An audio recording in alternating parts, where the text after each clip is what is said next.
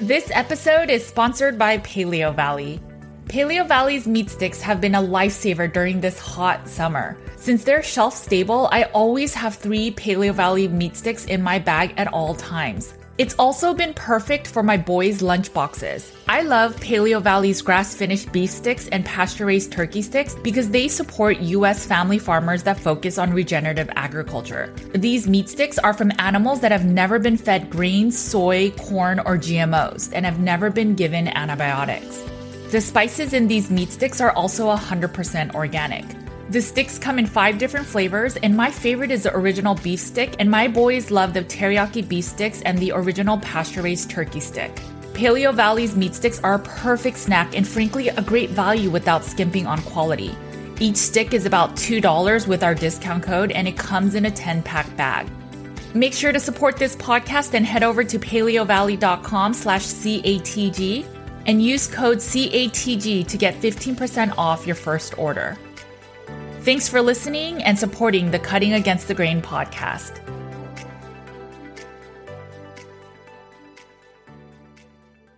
This episode is sponsored by Redmond's Real Salt. If you follow my work on Nutrition with Judy, you know that I'm a big fan of using unrefined salts, and one of my favorites is Redmond's. Redmond's was one of the main sponsors of the Carnivore 75 Hard Initial Challenge. Redmond's not only has salts, they also have organic seasonings, which my husband uses all the time to cook with. And they also have toothpaste or earth paste that has no fluoride or chemicals and toxins. I love using earth paste with my kids and even on myself. We also use their facial detoxing supports like their facial mud and bentonite clay. They also have clay baby powder that is safer than conventional baby powders. And most of all, they have my favorite carnivore shirt and sweatshirts that I love to wear while working offline. I'm sure by now most of you use Redmond salt, but if you haven't checked out all their other goods, make sure to go to redmond.life and at checkout use code NWJ to get 15% off your purchase. Make sure to check out Redmond's, and let's get back to the show.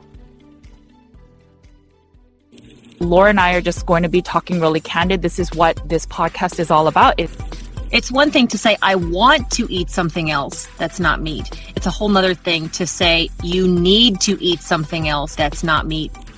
If you notice that you're jumping from diet to diet, at a certain point, you have to wonder, the only common denominator is me. Get outside, go for a walk, get some vitamin D, breathe some fresh air, and stay happy and healthy and take care of yourselves. Let's just have some real talk. Welcome to the Cutting Against the Grain podcast. Welcome back to the Cutting Against the Grain podcast. My name is Laura Spath. Thanks so much for joining us, and I'm joined by my co-host, Judy Cho. If you enjoy this episode, please make sure to subscribe and leave us a review on Apple Podcasts. That helps us continue to share our message with the community.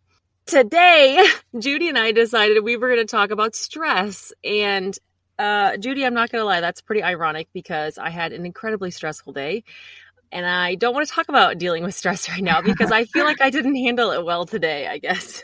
If you don't mind, and it's up to you how much you want to share, but like what kind of happened, if you want to give us a general summary, and then how did you handle your stress? I normally love Mondays. So today's a Monday, the day that we're recording this, but I normally love Mondays because they're very structured. It's like my fresh start to the week. I usually have like a lot of really structured meetings, but it was one of those days in my real life job where I just walk in and kind of halfway through your morning, this huge major project shows up and then everything happens that's like super urgent. You have to drop everything you're doing and change everything. So I know you are aware of that, right? How that goes. And then on top of that, just dealing with personal life, like Nathaniel's birthday is coming up and right.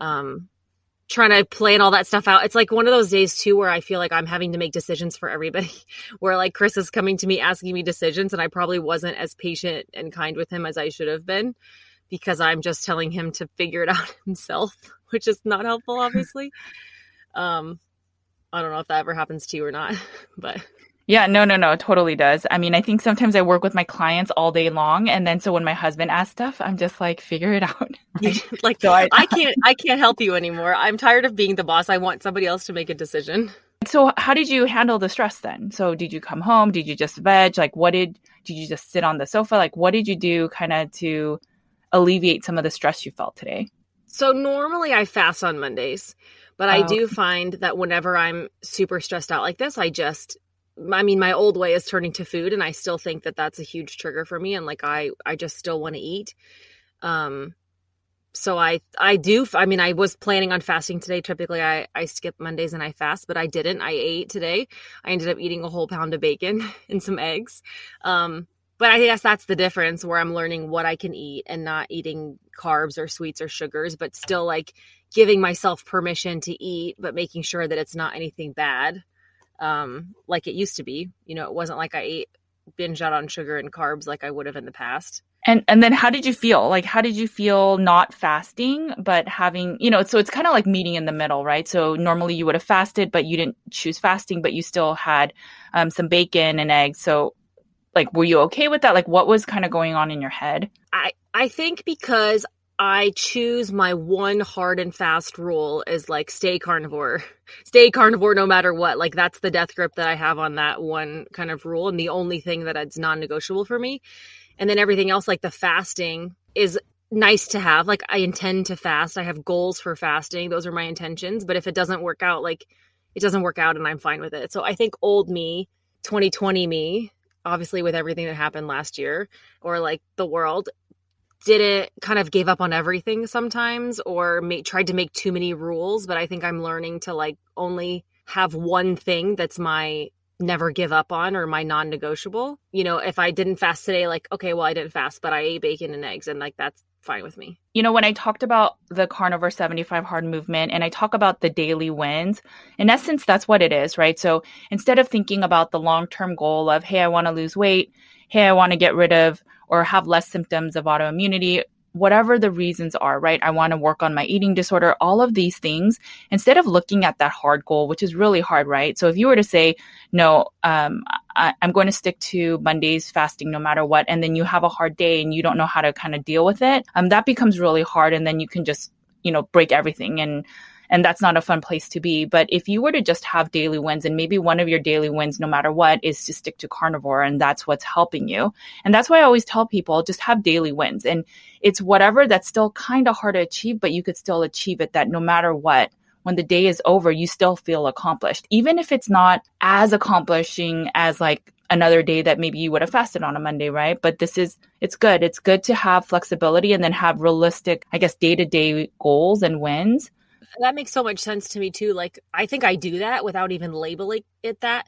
Mm-hmm. In my real life, in my job, I'm like, it's very important to me to be good at that, and to like have, check marks and balances and completions of things. And so in days like today, when they're chaotic and you end the day and you're like, what did I even accomplish? It's hard for me to label those things and to feel successful if I don't have those daily wins. So I think exactly what you're saying is something that's really true for me, but I just didn't know to label it that way. I think that's where, a lot of people fell apart last year. I mean, it's really interesting. So, when you feel stressed, what do you feel in your body? Like, do you feel a physical symptom? Like, how do you know you're stressed? I think I just feel rage. Like, I don't know. I think I just like, I don't know. I think I get really just, that's my issue. Chris will probably agree. Like, I think I just get mad, or I get really snappy. I get hungry. Maybe that has to do with, I don't know, that you probably know more. Does it have to do with blood sugar? It has to do with adrenaline. Yeah. I also just, old me wanted to eat and sleep, and I would take a nap, and I like never can take naps anymore. And I obviously can't binge on sugar, which binging on sugar and then taking a nap go hand in hand. And that's right. A way to like fall into that cycle. But right now, I don't know. Like, I don't know what's happening in my body other than just the fact that I just feel sometimes like shaky and I kind of chaotic. Like, it's really hard for me to focus on, the through path in that moment of stress. Yeah. So when we are stressed, how do you know you're stressed? Or no, someone said to me, one of my staff said, I totally know when you're stressed or you're mad. And she says, you start clicking on your keyboard so much harder than you normally do. Just like angry typing. Yeah. And I never knew that I did that. And I was like, really? She goes, yeah, I could tell when you're mad. Like, you have these little signs. And one of the things is our physiological, we tense up. So when we're mad, like that's why naturally our hand will get into a fist because we're getting angry and we start feeling like that adrenaline, like you're saying. So our bodies, when we are stressed, when we're angry, when we just have mental stress, or even if it's physical, like let's say we get in an accident, all of those feelings, the rush of adrenaline, it raises our cortisol, which then raises our blood sugar. So if I bet you at that peak of your anger, when you were to check your blood sugar, I bet you would be much higher. And I've had many clients check during those times, and then they did notice an increase in blood sugar. And the thing that happens is when your blood sugar increases, the body also wants you to now go seek food because in case you run out of energy, right? So the body can produce you energy within the body for that short time, but then it's going to also want, as your blood sugar starts kind of normalizing after that moment of stress, then you may start craving sugar. So that's why a lot of people, when they're stressed, they turn to food. Some of it may just be just from when you're a very young age, you turn to food for comfort. It's interesting, but when you are emotionally charged, like you're angry, you want to eat more crunchy foods. And this might not be for everybody because you're mad, right? You want that like breaking. So you're chewing with your, the chips. I want to angry eat. And yeah, like angry eating. Exactly. And then when you're happy or you're celebrating, or maybe even like when you're sad, you soothe with ice cream, right? It's like a soothing kind of thing. You're not going to really crunch when you're sad. Now, this isn't totally 100%, but there are tendencies like that. And so when we are stressed, we do turn to food. One, because it's a way that we've always soothed our whole life.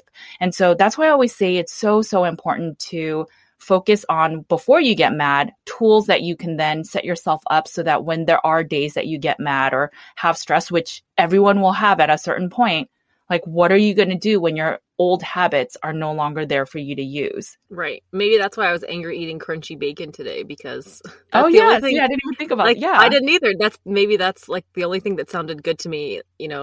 Chris even offered to make me a steak, and I was like, ugh, no, I just want to eat all the bacon.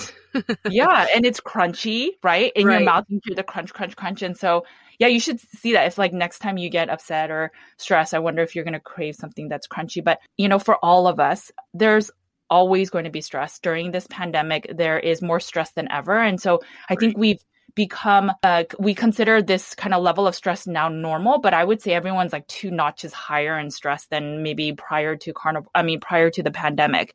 And so we need to just learn how to manage stress, because if we don't, it affects everything else in the body. I hear people talking all the time about how like stress makes your weight loss stall, it affects your hormones. And so I guess those are things I don't understand.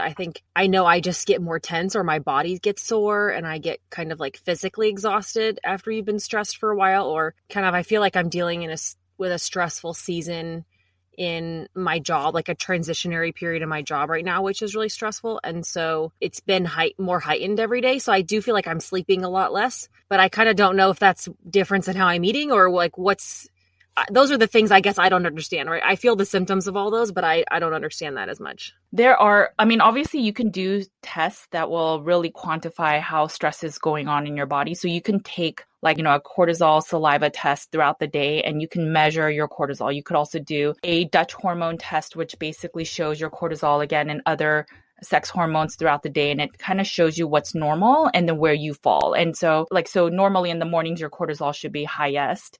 And there are a lot of people that aren't. And it may be because you're depleted now of your cortisol hormone because your body has been chronically stressed. And then over time, your hormones will get affected. The biggest thing I always say about hormones is that your body has to do and make first priority the blood sugar balance. And with that comes, if you are highly stressed, your blood sugar keeps going up. And so your body will use all of the endocrine system, which is your hormone system, to balance blood sugars first over everything else. So if you're chronically stressed, your adrenals will make cortisol, which is what helps us to manage stress, but that hormone over everything else. So your adrenals also manage aldosterone, which helps the sodium levels, which will then affect your your blood pressure, and then everything else. So they also produce other types of hormones, and then all the other hormones like your thyroid, your sex hormones, all are interconnected. And so if you only have a certain amount of nutrients, and if they all get shuttled to make cortisol because you're so highly stressed, well, imagine what happens to everything else. There goes your sleep, there goes your gut health, there goes your thyroid, your sex hormones, right? So on top of eating a high sugar diet, it'll be a disaster. But if you start eating carnivore and you still struggle in these areas with hormonal balance, one, I would consider what you're eating. Maybe you need to do a little bit higher fat to modulate the protein. But also it's just you need to manage stress, right? So on a day like this for you, Laura, it's better that you didn't eat anything that's non-carnivore and you stuck to carnivore.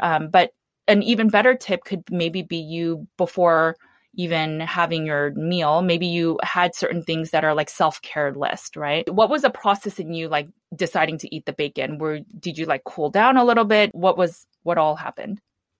I mean, when I'm kind of in it, you don't really think about those things. Like it wasn't like I was in the moment thinking like I'm having a super stressful day or even being able to identify that. I think sitting here now at the end of the day, I'm able to look back and kind of identify where it all happened. But in the moment, that's certainly not something I can do. I just knew like, I'm going to eat my arm and I just need some food. And so Chris, can you please make me some bacon while I'm working and trying to deal with this situation that I have in front of me. And so I guess that's kind of it, where I have to be able to identify things more in the moment, or, I still, after all this time, knowing what I know and knowing my triggers, I at least am able to replace the bad food.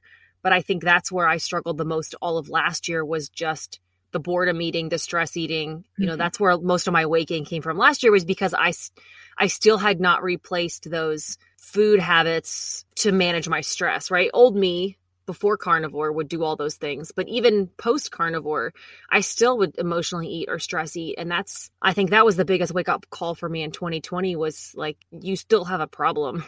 You still have emotional eating issues. You still have food issues, and it doesn't matter what you're eating. Girl, you can overeat anything. And so, that's the part that I'm still working through and dealing with.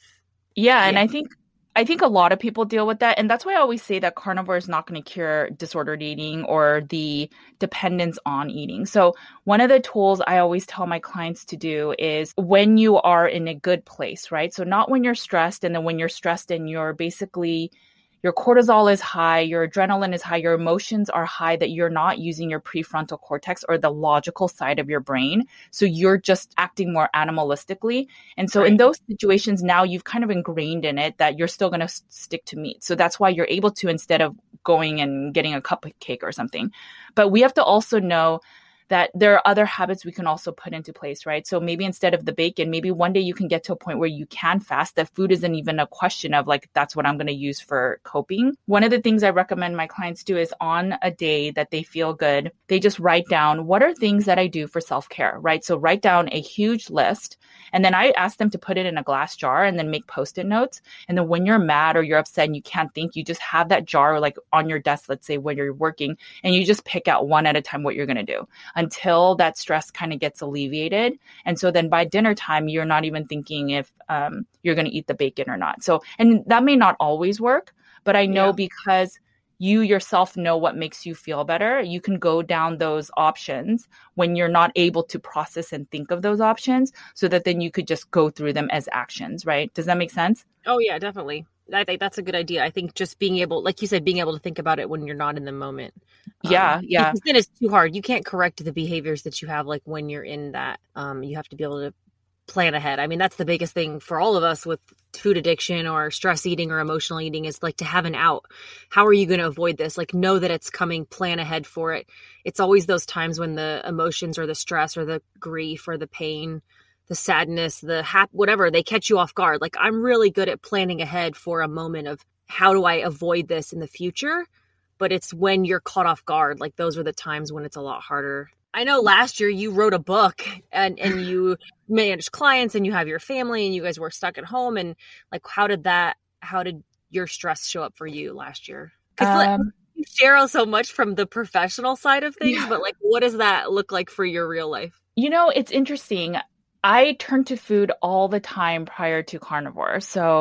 And I never knew I did. So again, I used to think that I only turned to food as weight loss. And so that's why I had an eating disorder. I never thought it was actually an emotional thing until I went through therapy. And so, yes, I absolutely, if I was celebrating, so I finally made it through some hard milestone, I would celebrate with food. And then if I was really stressed, so after a long day of consulting, of working 14 hours, I'd come home and I'm like, I'm going to eat clean. And then as soon as I start eating, I ended up doing a binge and then so on and so forth. So in those times, I don't know what I would do now because I'm not in consulting anymore. But when I feel stressed now, I mean, it's weird. I don't have the cravings to binge anymore. But if I feel anxious, I do see myself go back and forth to the pantry, and then maybe I'll have some pork rinds or the beef jerky. And so then I'll notice like a slight increase in weight.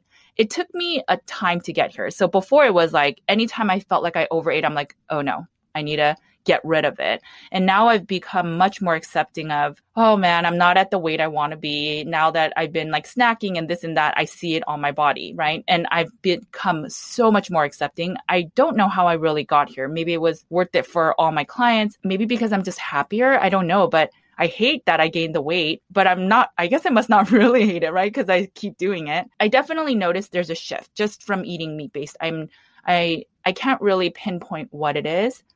Before, when I would eat anything and it was like, there would be like a siren that would go off in my head. And I'm like, nope, I passed that limit. And now I got to do the deed of getting it out of my body. And I never get it now. Even if I overeat on days, like if I have 2 big bags of pork rinds, I've never done that, but let's say 1 big bag, I know in my head, oh man, I'm probably going to feel heavier tomorrow, or I probably had some with MSG or whatever it is, but I don't do anything about it, and then the next day, sometimes I'll eat it again, right? So I feel hugely blessed with that, but I'm sure I need to work on that too, right? So how do I manage my stress? I guess a lot of it is just talking to my husband, talking to you, and just, I know for me, so this is where it's really important to get to know yourself. But for me, I need to have someone understand me. And if I don't feel understood in what I'm upset about, that's how I process. And if I can't do that processing, and I think that's part of the reason why I wanted to do this podcast, but with you. But if I can't process, then I think it still stays in me and I'm like kind of upset about it. But that is one big way I manage my stress, is just to talk about it. And then I tell the people, like, say that like Kevin's my boss, or then I would tell him, hey, Kevin, if you want to have a meeting with me about the kids, you have to schedule it in my calendar because I already planned 10 things today. And this is where I get super efficient. And he gets really annoyed I do that. But I'm like, you're not on my calendar right now, so I can't talk to you, right? So it's also just setting up those boundaries. But again, it really depends on your kind of needs. And so that's why I say, think about what will help you. So in your situation, Laura, so in the future, there's going to be another situation where you get a bomb dropped on you. And it's like, good luck, Laura, have fun with it, right? We know you're going to be able to manage it. Write down, how are you going to manage that, right? So if you have a bomb dropped on you again, how are you going to manage it? Maybe the first thing you write down on this list of to-dos that you do without using your brain is to go for a walk. Just do breathing exercises. And then just, I'm going to get through this. I had all this stuff planned and now they're making my day chaotic when I like organization and rules. And, I know how my day is going to go and now I don't. And it's not about me. They're the ones that are kind of, and just have these things that will calm you down. But again, only you will know that. So you have to figure out and write down and journal what will make you feel better. Right. I always feel like the people talk so positively about stuff like meditating and breathing. And I wish I could, this is just because I have never fully given into it and haven't given it my complete focus or even my complete openness, I think. But I just am not somebody who's ever been able to like give into that or do it or find value in it, which is such a terrible thing to say, but I just like, I'm somebody who needs to just put my head down and like get stuff done. And so today or any day when I'm feeling this way, it's like, I can't reduce that stress until I start knocking things off my to-do list and like thinking about stepping aside and having those breathing exercises or, doing those things that you mentioned are so positive, obviously, for reducing your stress. But in some ways it almost like stresses me out worse because I feel like of the time that's being taken away from it, I guess. But yeah, no, I get that because I'm wired just the way you are. But the thing is, so I know that when I wake up in the morning, I have all these things I have to do. Like I literally have checklists every day. Everybody asks you online too, like, how do you even sleep? Because you're posting at like 3 a.m. You're constantly messaging me in the middle of the night. And then, so I don't even know, nobody knows when you sleep. This is the mystery of Judy that nobody understands because you are a machine and like somehow 24/7, the Nutrition with Judy machine is working for efficiency. No, so I do sleep. It's just random. And you know what? I think it's because I still nurse Aiden and he's almost 5. And at this point I should be really embarrassed. But I think it just never made me have a normal sleep schedule again. So, whenever he wanted a nurse, I would nurse him. But I, try to get in between 5 to 8 hours every day. But I do note it, like I got my hair mineral test done and it shows adrenal stress. So I'm not going to lie. So I guess as much as I preach that we need to manage stress, and I think that's why I'm also honing in on this, is because I saw that, I have certain adrenal stress symptoms with certain minerals that are imbalanced. And I was just like, oh no, right? And the reason I'm not really sharing right now is because I am taking supplementation of minerals to see if I could balance it. And if it does work, then I will share. But I just feel like, why share right now when I don't know? And I don't want people to think of me as a practitioner sharing and then thinking it's, gold information. And it just might not be. So, and you want to, like you said, you want to kind of see how it affects you first before you say this is what you're doing. Like that's the difference between you and me, right? I'm just saying like, this is what we're going to give this a shot versus, you're in this practitioner space of giving advice to people. Yeah, like one thing I'm doing is I added potassium, which I need to do a whole video on that. But I have always been an advocate of saying you don't need potassium. And I unfortunately will say that I was wrong. There are so many people in the keto space that I kind of grew up learning from that say potassium is not needed. You use potassium when people are on death row, they use a potassium injection. So, and then I know stories of people that have landed in the hospital because of imbalances of potassium. And so I believe that. And then after doing so many hair mineral tests, most carnivores, and I don't even think it's just carnivores, I think it's most people are really deficient in potassium. And I'm already feeling imbalances of electrolytes. So my gut feeling would be like, oh gosh, this doesn't work, right? So now all of a sudden I'm getting like heart palps, which I haven't been getting. But maybe long-term it will be beneficial for me. And so until I know for sure, I don't want to be like, hey everyone, you guys should be doing this. So let me say this though. Why, like what made you want to get a hair mineral test in the first place? Like I've never gotten one. Should I get one? Like, why would I want to, what made you get that in the first place? Because I'm getting it for all my clients. And I don't think it's right that I don't have my own experience to then, that's the only reason. I'm so frugal that I would have never got it. But I interviewed Rick Malter, who's a specialist in hair minerals. And he's like, offline, he was like, yeah, you should totally get one because then you'll understand the process of healing. Yeah.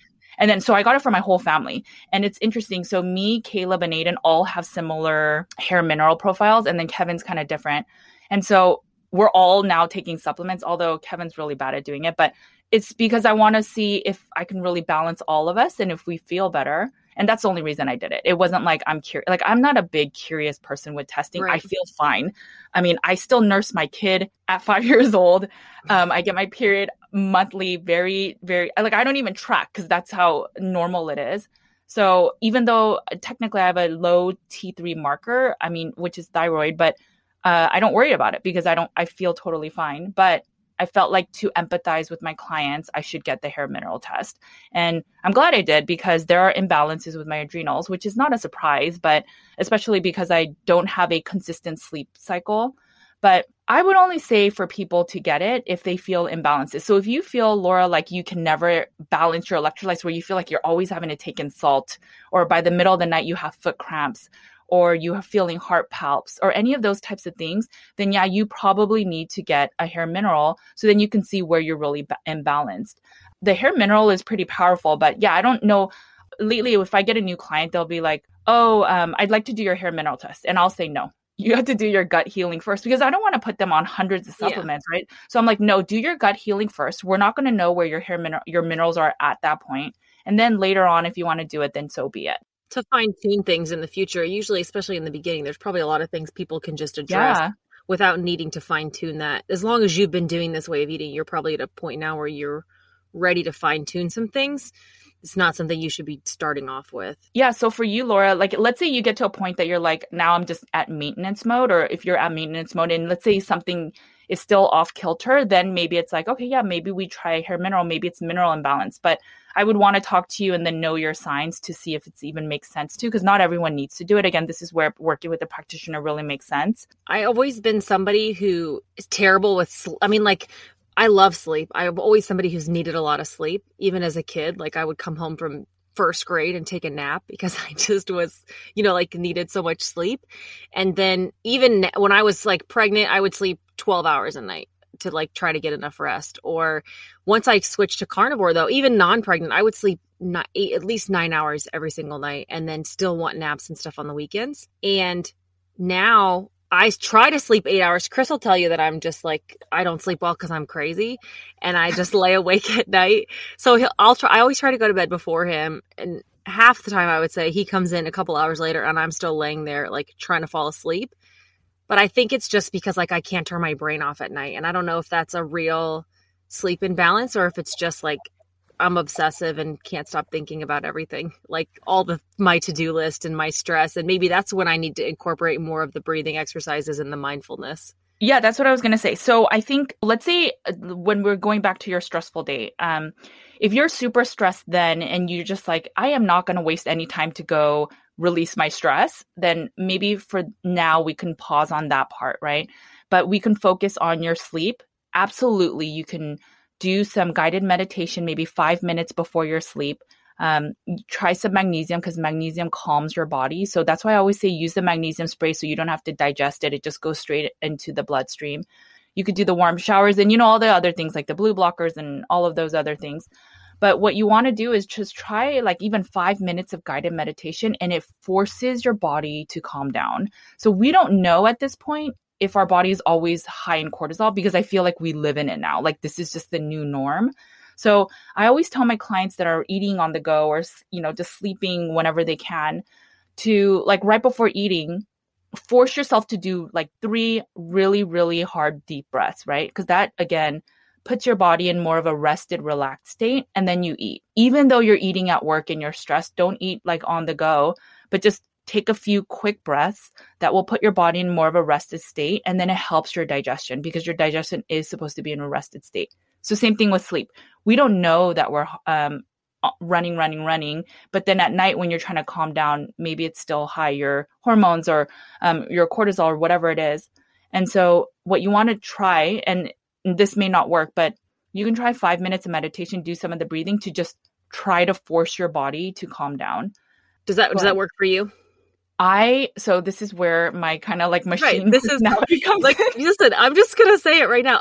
This is not a client call. I agree. I appreciate the advice, but you have to remember that like, this is, what is it that I am glad you're in a place that you're not emotionally eating anymore. That's the biggest, let's have a celebration right now. But what do you do? Like what works for you? I agree that taking mindful breaths before eating. Do you do that? No, but I pray. But here, so I pray, and then praying calms me down, right? And then my kids will give me a hard time if I stand up and eat or if I'm praying. And so yes, I do try to calm down, and I always hear the things I say to my clients, and when I'm, and so even with before sleep, so I haven't done the mindful meditation before bed only because I read before bed, and so I pass out by reading, right? But that's the way to calm down. I think that's it. Like you're not sitting there thinking about your to-do list for the next day or worrying about what you accomplished or like writing scripts for what you got to talk about on a video tomorrow. I win a lot of arguments while I'm laying in bed at night. And I also like plan a lot of YouTube videos that I never actually film while I'm laying in bed at night trying to fall asleep. But, and I have moments like that too, where I just grab my phone and I start writing down ideas. So I always say with my clients too, that a lot of them may be disorganized. And so they're always like, how are you so organized? Right. And I'm like, I think I was just kind of born that way in a sense. Honestly, I've been organized even since I was a little kid, but have your day mapped out the day before. Like that's how I do it. Right. So I'm like, okay, here's some big rocks that I need to get over tomorrow. And here's some little ones that if I can get to. Right. Yeah. And so I prioritize that way. So then at night, I'm not worried over, oh my gosh, what do I need to do the next day? So then I'm not thinking about it. And so then if it's off my plate and off my mind, then I can sleep better. If I have a YouTube video that I need to do, I plan ahead. So really like for me, what's always worked is planning ahead. Now, what's hard with work or with kids or with life is if a bomb gets thrown on you, right? And I guess for me, yeah, I put up the boundary. I guess that's like because I think of it's either Caleb or Aiden or my husband. That's my bomb lately, right? So then it's like, no, or not right now, right? So I put a boundary. So this is one thing I would tell my husband at his work because his work does the same thing to him. So I'm like, sure, I'd love to work on this new thing that you're talking about, but I also have XYZ on my plate as well. So what would you like me to prioritize first? And then, you give the decision back to your boss. And so you're basically managing your boss, right? And so I know it's easier said than done, but I mean, that's always an option. I feel like I could use that with like Chris and the kids where they're asking me questions. I'm like, sure, but I also have to like go to work and pay our bills. And I also need to buy food for you. So which would you, no, that would be very snarky. And that would probably, Chris can see me doing that. He's listening to this, rolling his eyes right now. No, I know. No, I get it. When I was writing the book and then a little after, Caleb was always like, you love your computer more than us or something like that. And obviously that is like the worst thing to hear as a mom. My kids call it my zombie phone. And like, they say like, Mom, put down your zombie phone, because they know that they don't get too much tablet time, because we always joke that it's going to make them zombies. Right. And they're like, why do you get it more than we get ours? And I'm like, this is my job. And like, that I have to check myself, like, that's a whole other thing, but like, am I overusing my phone or whatever? Like, I do work for my real job on my phone. And then obviously this hobby, whatever this is as a job. And so that's the same thing. Like, I get called out from them on it as well. And then I'm like, okay, time to put this in another room and give them my focus. And that reduces stress alone. Like putting the phone away and the work away and the computer away and just walking away, that reduces stress for me. I know and I probably am speaking to all social media influencers right now, but for the first few years of being online, I tried to answer every single message out there. And then it was one of those comments from Caleb that I realized I'm helping all these other people. And my son now is saying he feels neglected by me. Or, I mean, that's an exaggeration, but still. And I realized, why am I doing that? Especially when some of these people are going to like not follow or not going to do this diet. They're going to argue with you about it. You're going to craft this wonderful response. And then they're going to say like, well, so-and-so, Laura said this. And like, they're going to argue with you about all of this.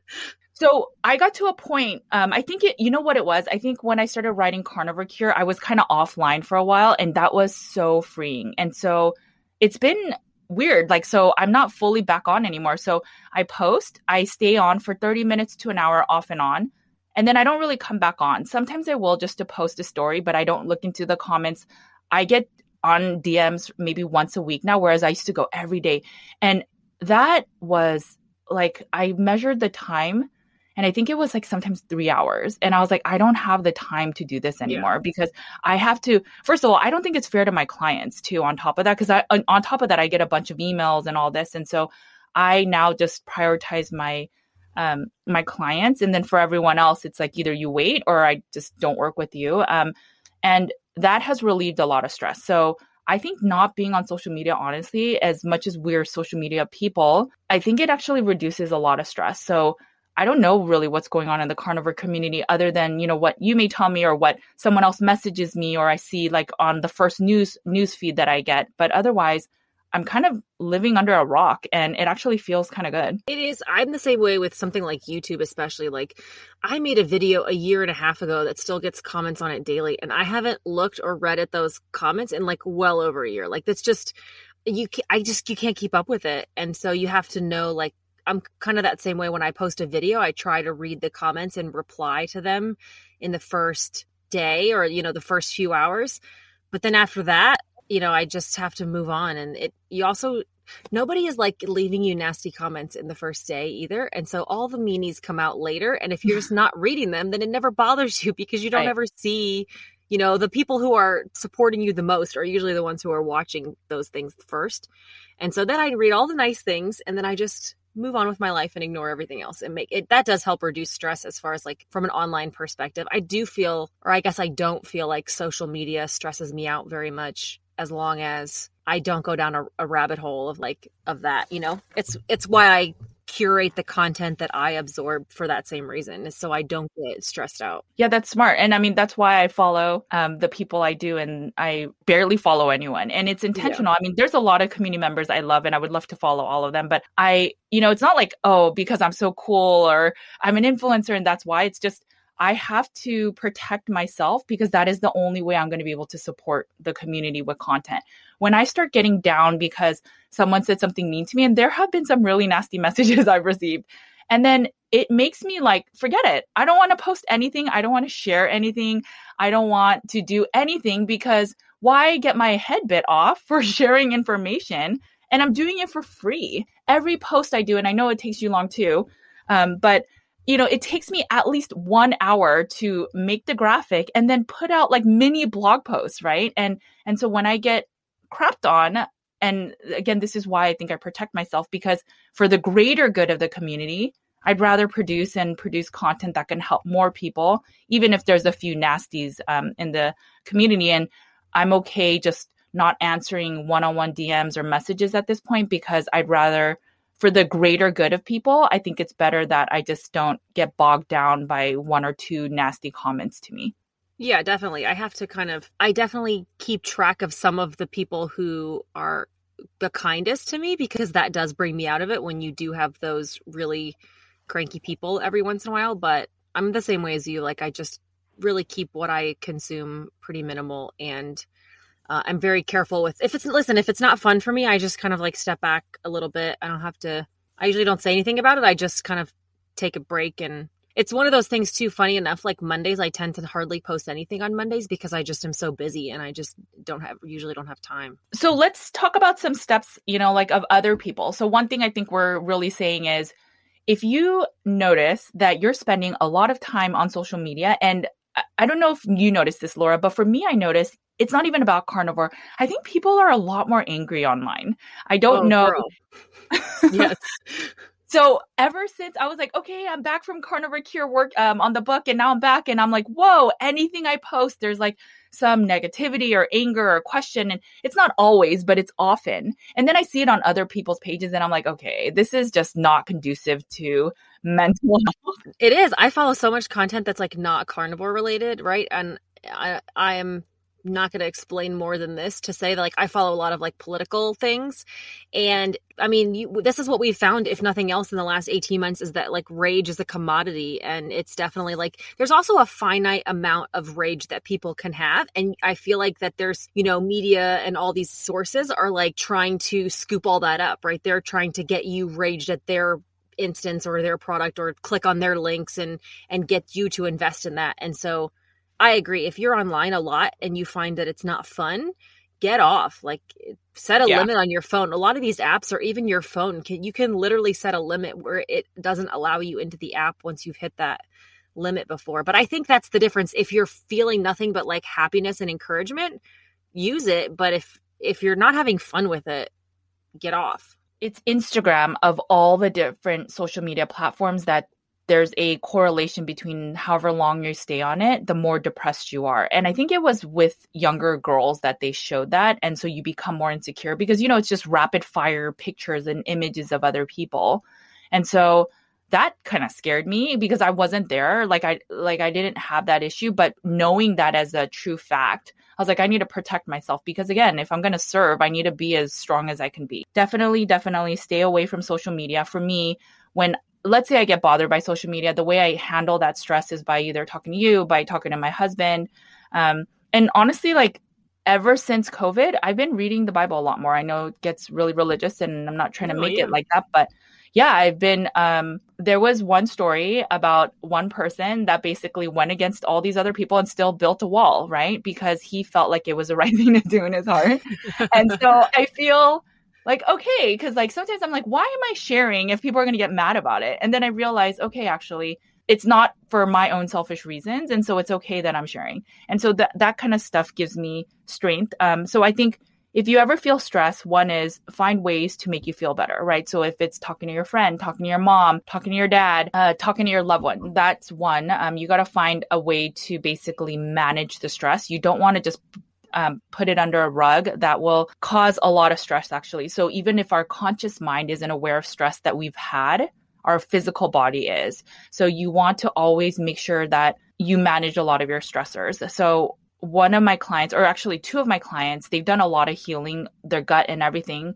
And now they're doing some trauma work because in their past, they've had stuff that has happened that they're almost at healing, but they feel like certain things are off. And so now they're seeing therapists to kind of work on that because it's causing mineral imbalances, but in general, they're just not getting to 100% healing. Don't sweep stress under the rug. If you feel like animosity to your significant other because they're not picking up their level of work. So I'll give you an example. On Saturday, Kevin took the kids to jujitsu, and then he made them lunch. Then he made dinner, and then he washed them. And I didn't even go to dinner because I was like, I'm so sorry. Can I just finish the rest of the audiobook? And he's like, totally fine. And he's such a nice person. So I was like, you know what? On Sunday, I'll watch the kid. And so that's when he started sharing. And he's like, yeah, I feel that you got to be a parent, right? Like that's essentially what he was saying about Saturday. And I was like, I'm sorry. I was so focused on getting that big rock done. I forgot that I was a mom for a second or that you're a dad and that's a lot of work. So, but him sharing just didn't let animosity further and like us have a fight or have this negative or harmful relationship towards one another. And so the next day I was like, yeah, have your time, do your thing. I'm going to watch the kids. And then today I made dinner. I said, tomorrow you go do your thing. I'll watch the kids. Right. So if you feel, I don't know, negativity, upset at somebody, figure out how you can maybe talk to them and find that boundary that's basically self-care for me at least. And that's that's what works for Chris and I in our relationship. We have to plan ahead and say like, especially because he's a stay-at-home dad and does all the school runs and all the drop-offs and all the everything. And so sometimes it's like weird because I can't be a part of that because I work full time and it's hard for me. But then it's also like I feel like I miss that. So I try to, it's a balance of like getting super involved versus not. So we communicate a lot about that things. And then it's, me trying to make sure he's getting breaks, like planning ahead, like, okay, well, when are you going to get a break? But one thing that he does really well though, is also recognizing that even though I work full time, I still need a break from the family and that I still need me time, because if I went straight from working 60 hours a week and then doing a little bit of this social media stuff and the kids, like all of those things are great and all of those things are very important, but I also have to have that me time in there as well. And so even if I do get a day off, I try to give the kids as much focus and attention and we do lots of stuff together. But he's also really good at saying like, okay, now when is your time? And like, when is Laura's me time? Like, what do you need from me? And it's obvious he needs that break, but he's really good at acknowledging that I need it, probably even more than I am. And like telling me like, girl, you need a break. Go do something. Go tanning. It's funny because you messaged me that a long time ago. You were like, what do you do for Judy self-care, right? And I remember thinking, what do I do? And I remember that was a question that came up in my therapy a long time ago in disordered eating. And I thought about it a lot ever since you brought that up to me. But I took a personality test. And so I'm very data driven, obviously. It's not a surprise. And so I like doing research. And so that is where I'm driven. You have to research yourself. Yeah. So the thing is, I think I actually get motivation and drive when I do like write blog posts. As nerdy and boring as that sounds, like I actually enjoy writing. And so writing these blog posts, so it's a blend of work, but it's actually what I really like to do. So that's, I tried. So on one of my birthdays, I went to get a pedicure. I was like, I'm never doing that again. I'm just so simple with all of that stuff. I was like, I hated it. I hate the massage chair. It like hurts my body. I'm sore for 3 days after that stinking massage. I can't do it. I can't do it either. Yeah. So that's why I tell my clients that glass jar we're talking about, you have to figure out what's best. For me, it's connection and writing. Just if I wrote a blog post where I was like, oh my God, this is so good. I'm so happy. Right. And then I want to share with everyone and no one wants to read it. Right. But no, I'll like force Kevin to read it, but that makes me happy. Connecting, like having a good laugh with my kids or having a connection with like what we're doing or like talking to my husband or my brother or my parents, like those things fulfill me because I think I guess I'm naturally an extrovert. So I get energy from other people. So that's how I self-care, but not everyone does that. Like my husband would die if he has to self-care with being extroverted. He's more like, I need my own time. I need to watch a bunch of TV and I can't do that. Like if I watch a lot of TV, I feel icky. I don't know how else to explain it, but I feel icky. But finding something that you feel afterward, oh, wow, I feel better now, right? And that's... There's so many people that I do not understand these people, but I think exercise does that. But actually, Chris is one of those people. Pretty much every day when I get out of work, he goes for a walk outside in the sun, like in the afternoons. Even if it's 120 degrees in Phoenix, like he needs to go outside and go for a walk and get some sun. He listens to podcasts. Like that's his me time. That sounds like torture to me, and I would rather never do that. So like me time, stress release for me, like almost kind of like what you said, I need to feel accomplished. I love running errands alone. That sounds so weird, but like I can feel really accomplished and get a bunch of stuff done. And so like going to the grocery store, going to Costco, going and doing a bunch of errands by myself is almost me time because I can be very efficient. I listen to podcasts, same thing when I do that, and I'm checking things off a to-do list. But I am a little bit on the other side like Kevin, where I can just lay in bed and watch TV. And that's the other part of me. When I feel like I've been go, go, go, and I haven't had a moment to just breathe, I want to watch trashy TV. No, I mean, trashy is a bad word, but like terrible TV, right? Terribly quality TV, like reality television, and be on my phone and just kind of like have that moment to breathe. And it's you can't spend too long there because I feel like you said, you'll just get sucked in. It's a balance. So I do have to have a little bit of that though sometimes, or I just get so overwhelmed that I just kind of don't, you're like running downhill and you don't know how to stop. And so I need those moments where like maybe I need to replace that with meditation instead of like bad reality television. But I feel like that's kind of how I slow down. Yeah, I don't think there's anything wrong with that. I mean, we all decompress differently. Yeah, it's just interesting. I think I really decompress by reading. Sounds so nerdy, but yeah, I do. No, but you have to find what works for you. And I think there's so many options too. I wish I could be somebody who like felt amazing by doing a lot of exercise, but it's just not going to happen. The sauna was a big thing for me. I got motivated to exercise for a little while when I could go to the sauna afterwards. And then obviously that was closed, but I like to go tanning. That's another part of it. Like I can sometimes after a really stressful day at work, like typically actually funny enough, Mondays, usually after I get off work every Monday, I just go tanning and can kind of lay there and bake and listen to a podcast and get warm. I like that a lot. So that's helpful. People need to just find what works for them. Everyone is so different. Like you're right. My mom, I'm thinking about it. My mom, she veges by watching some TV as well. So I think everyone is different. You just got to figure out what makes sense for you. And the way to do that is do it when you're in a very normal state, right? So not try to do what comes to your mind when you're stressed, because normally your stress response will be bad things, right? So because again, you're not using your sound mind, you're going to turn to alcohol or the drugs or whatever you used to turn to before to deal with that survival stress. And so your body's going to crave all of those things. So if you don't have other kind of habits in place, it's very dangerous because you'll go back to it. I think that's why proactively what keeps me from going back to emotionally eating is if I am really stressed out and in the height of this moment and I do sit on the couch to watch television, then all I want to do is emotionally eat. So I have learned, this is where I've learned over the last year, especially last year, that I can't fall into that trap of like being super stressed out and sit on the couch to watch a movie because I'll just start eating, even if it's pepperonis and string cheese and stuff. So that's when I make the choice to like go run an errand, get out of the house, go sit out and do something, try to break out of my normal routine. I guess that's how I'm learning to stop the stress eating. And then at the end of the day, it's having that non-negotiable. If it's carnivore, it is what it is, but still trying to learn better habits and break out of my old tendencies of using that food. When you're mentally still kind of hooked on the cravings of these certain foods, you have to nourish your body, right? So your body is physically not craving foods because it's hungry. But after that, when it's the mental stress and then you're just used to habit, for me, I do remember it being hard now that I'm thinking back. And so some of it was like habit stacking, what James Clear calls. And so if you're always used to watching TV and then vegging with food, then if you're stressed, you should never do the TV because you're naturally going to want to pair it with your food, right? So that's smart that you're going out, you're changing the environment and you're changing your habit.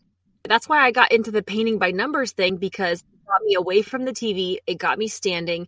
It got me like moving my hands for a little bit or like doing something with my hands.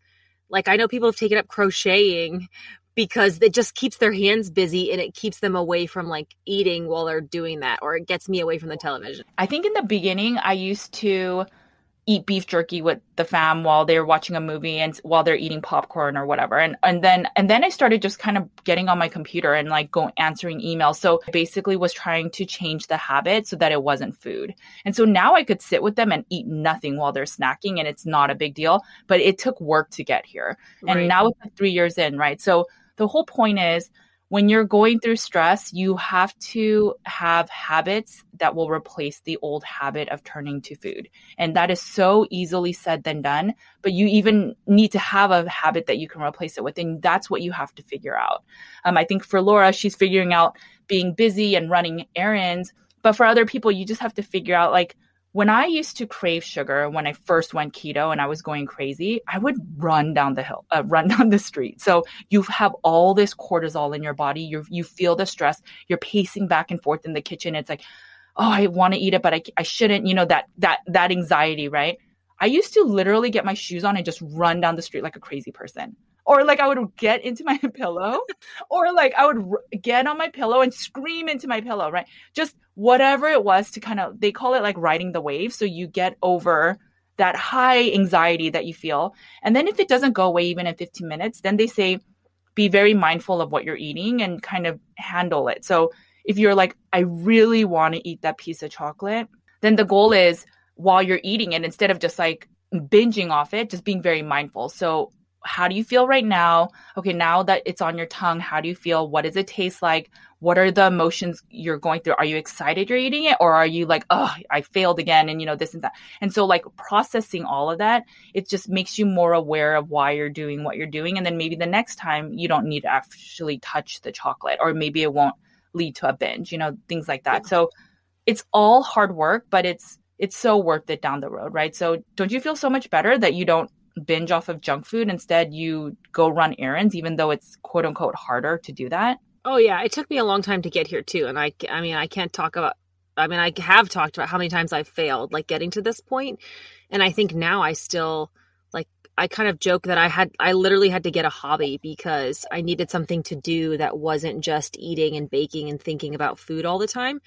And so I think putting the work in and realizing, giving yourself those safe outs, giving yourself those safe things that you can have if you are going to snack or if you are going to emotionally eat, like what are the foods that you're allowing yourself to do that? And then continue to work on replacing those habits, replacing those triggers, knowing that this is what you typically do when you're stressed. So how can you avoid it? Like, I know that I typically would fall into those traps before. And so today, with second nature, without even thinking about it, I was able just to eat a bunch of bacon and know that I shouldn't be fasting, and like without even really processing it, just kind of make those decisions.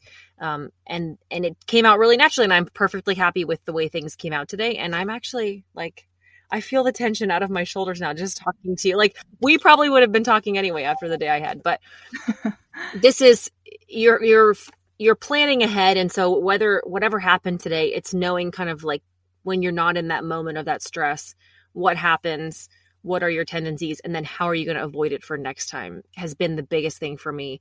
And it's taken me 3 years to get to this point, and it still doesn't mean that I'm perfect, but it definitely is a lot of progress.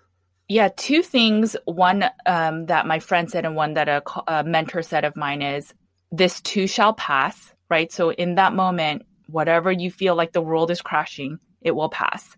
And then secondly, my friend used to always say to me, Judy, you can eat tomorrow. Like, I know that sounds so weird, but she would say that to me because I would have such like decision fatigue, or, she'd see me like restrict and binge. And that was so eye-opening. So sometimes I'm like, it's okay, Judy, you don't have to eat everything today. You'll get it tomorrow. Right. Or that's so completely true. And when I'm like super stressed out at night, or Chris and I get really snacky sometimes, like watching TV, it's like, I tell myself that all the time, like, just don't snack tonight. Like, you can snack tomorrow. All those things you want to eat right now, just eat them in the morning. You're not actually hungry right now. There's no reason why you can't just wait. That's how I make it through literally every single craving, is just saying to myself, you can have that later. And then by the time I get to later, I'm a stronger future Laura. That's future Laura's problem. Yeah. Like, she's stronger than me. Like, in the moment, Laura is not so tough, but future Laura is much stronger. One thing I recommend is that when you're first starting off, one of the things I did in therapy was write to your 6-month future self. So how do you imagine your life in 6 months, and then write to that person and imagine your life that way, or write down, like visualize what your life will be 6 months free. And so I wrote to myself that I was no longer a binger, and I wrote down all these things. And when you look back, it's so powerful, right? So if you always journal, you know where you came from. So then, and then with that, I always recommend doing a pros and cons list, right? So if you write down when you're again in a good place, not when you're stressed, but you talk about, okay, what are the pros and cons of binging and not binging, or eating sugar and not sugar, or whatever other food, and then figure out, is it worth it? And then in the moments where you're so stressed and all you want is some junk food, or just you don't care what you do with your actions, open that book and read it. And maybe it's sometimes you have to just post that on the refrigerator, right? Your pros and cons list, and you read the cons. And if it's like, I'm losing all my friends, I'm diabetic, I am 100 pounds overweight, maybe that sometimes will stop you and be like, it's not worth it today. Yeah, absolutely. I love that. I think that's a good place for us to end today. Yeah. So if you guys found this conversation to be helpful, please make sure to share, and make sure to message us and let us know what you found helpful, and tag us in your stories with the podcast share. Thanks so much for listening today. Make sure you stay tuned next week for a brand new episode. And remember, make sure to cut against the grain. Talk to you guys later. Bye.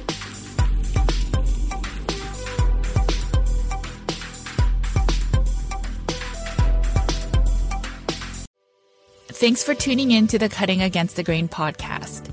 If you enjoyed this episode, please make sure to share and leave us a review, and leave any comments and questions on Apple Podcasts. We will read and answer your questions and comments on an upcoming podcast episode. This also helps us to share our real talk with more community members. You can also find me on my other podcast, Nutrition with Judy, on all podcast channels. You can also follow my content on Nutrition with Judy's Instagram, YouTube, Facebook, and Twitter. You can find Carnivore Cure in paperback, ebook, and audio on Amazon. I also have a blog post and weekly newsletter with nutrition and wellness updates. You can sign up at nutritionwithjudy.com. You can find Laura on Instagram at Laura E. Spath. You can follow along on her daily stories and see some of her funny skits. You can also find Laura on her YouTube channel, where she shares tips on living a meat-based lifestyle. If you're wondering how much meat to eat in a day, week, or month, Laura has you covered. She also shares how to make a perfect sear on a steak and how extended fasting looks like in real life. You can find her YouTube channel by searching Laura Spath. Thanks again for listening to the Cutting Against the Grain podcast. And remember, make sure to cut against the grain.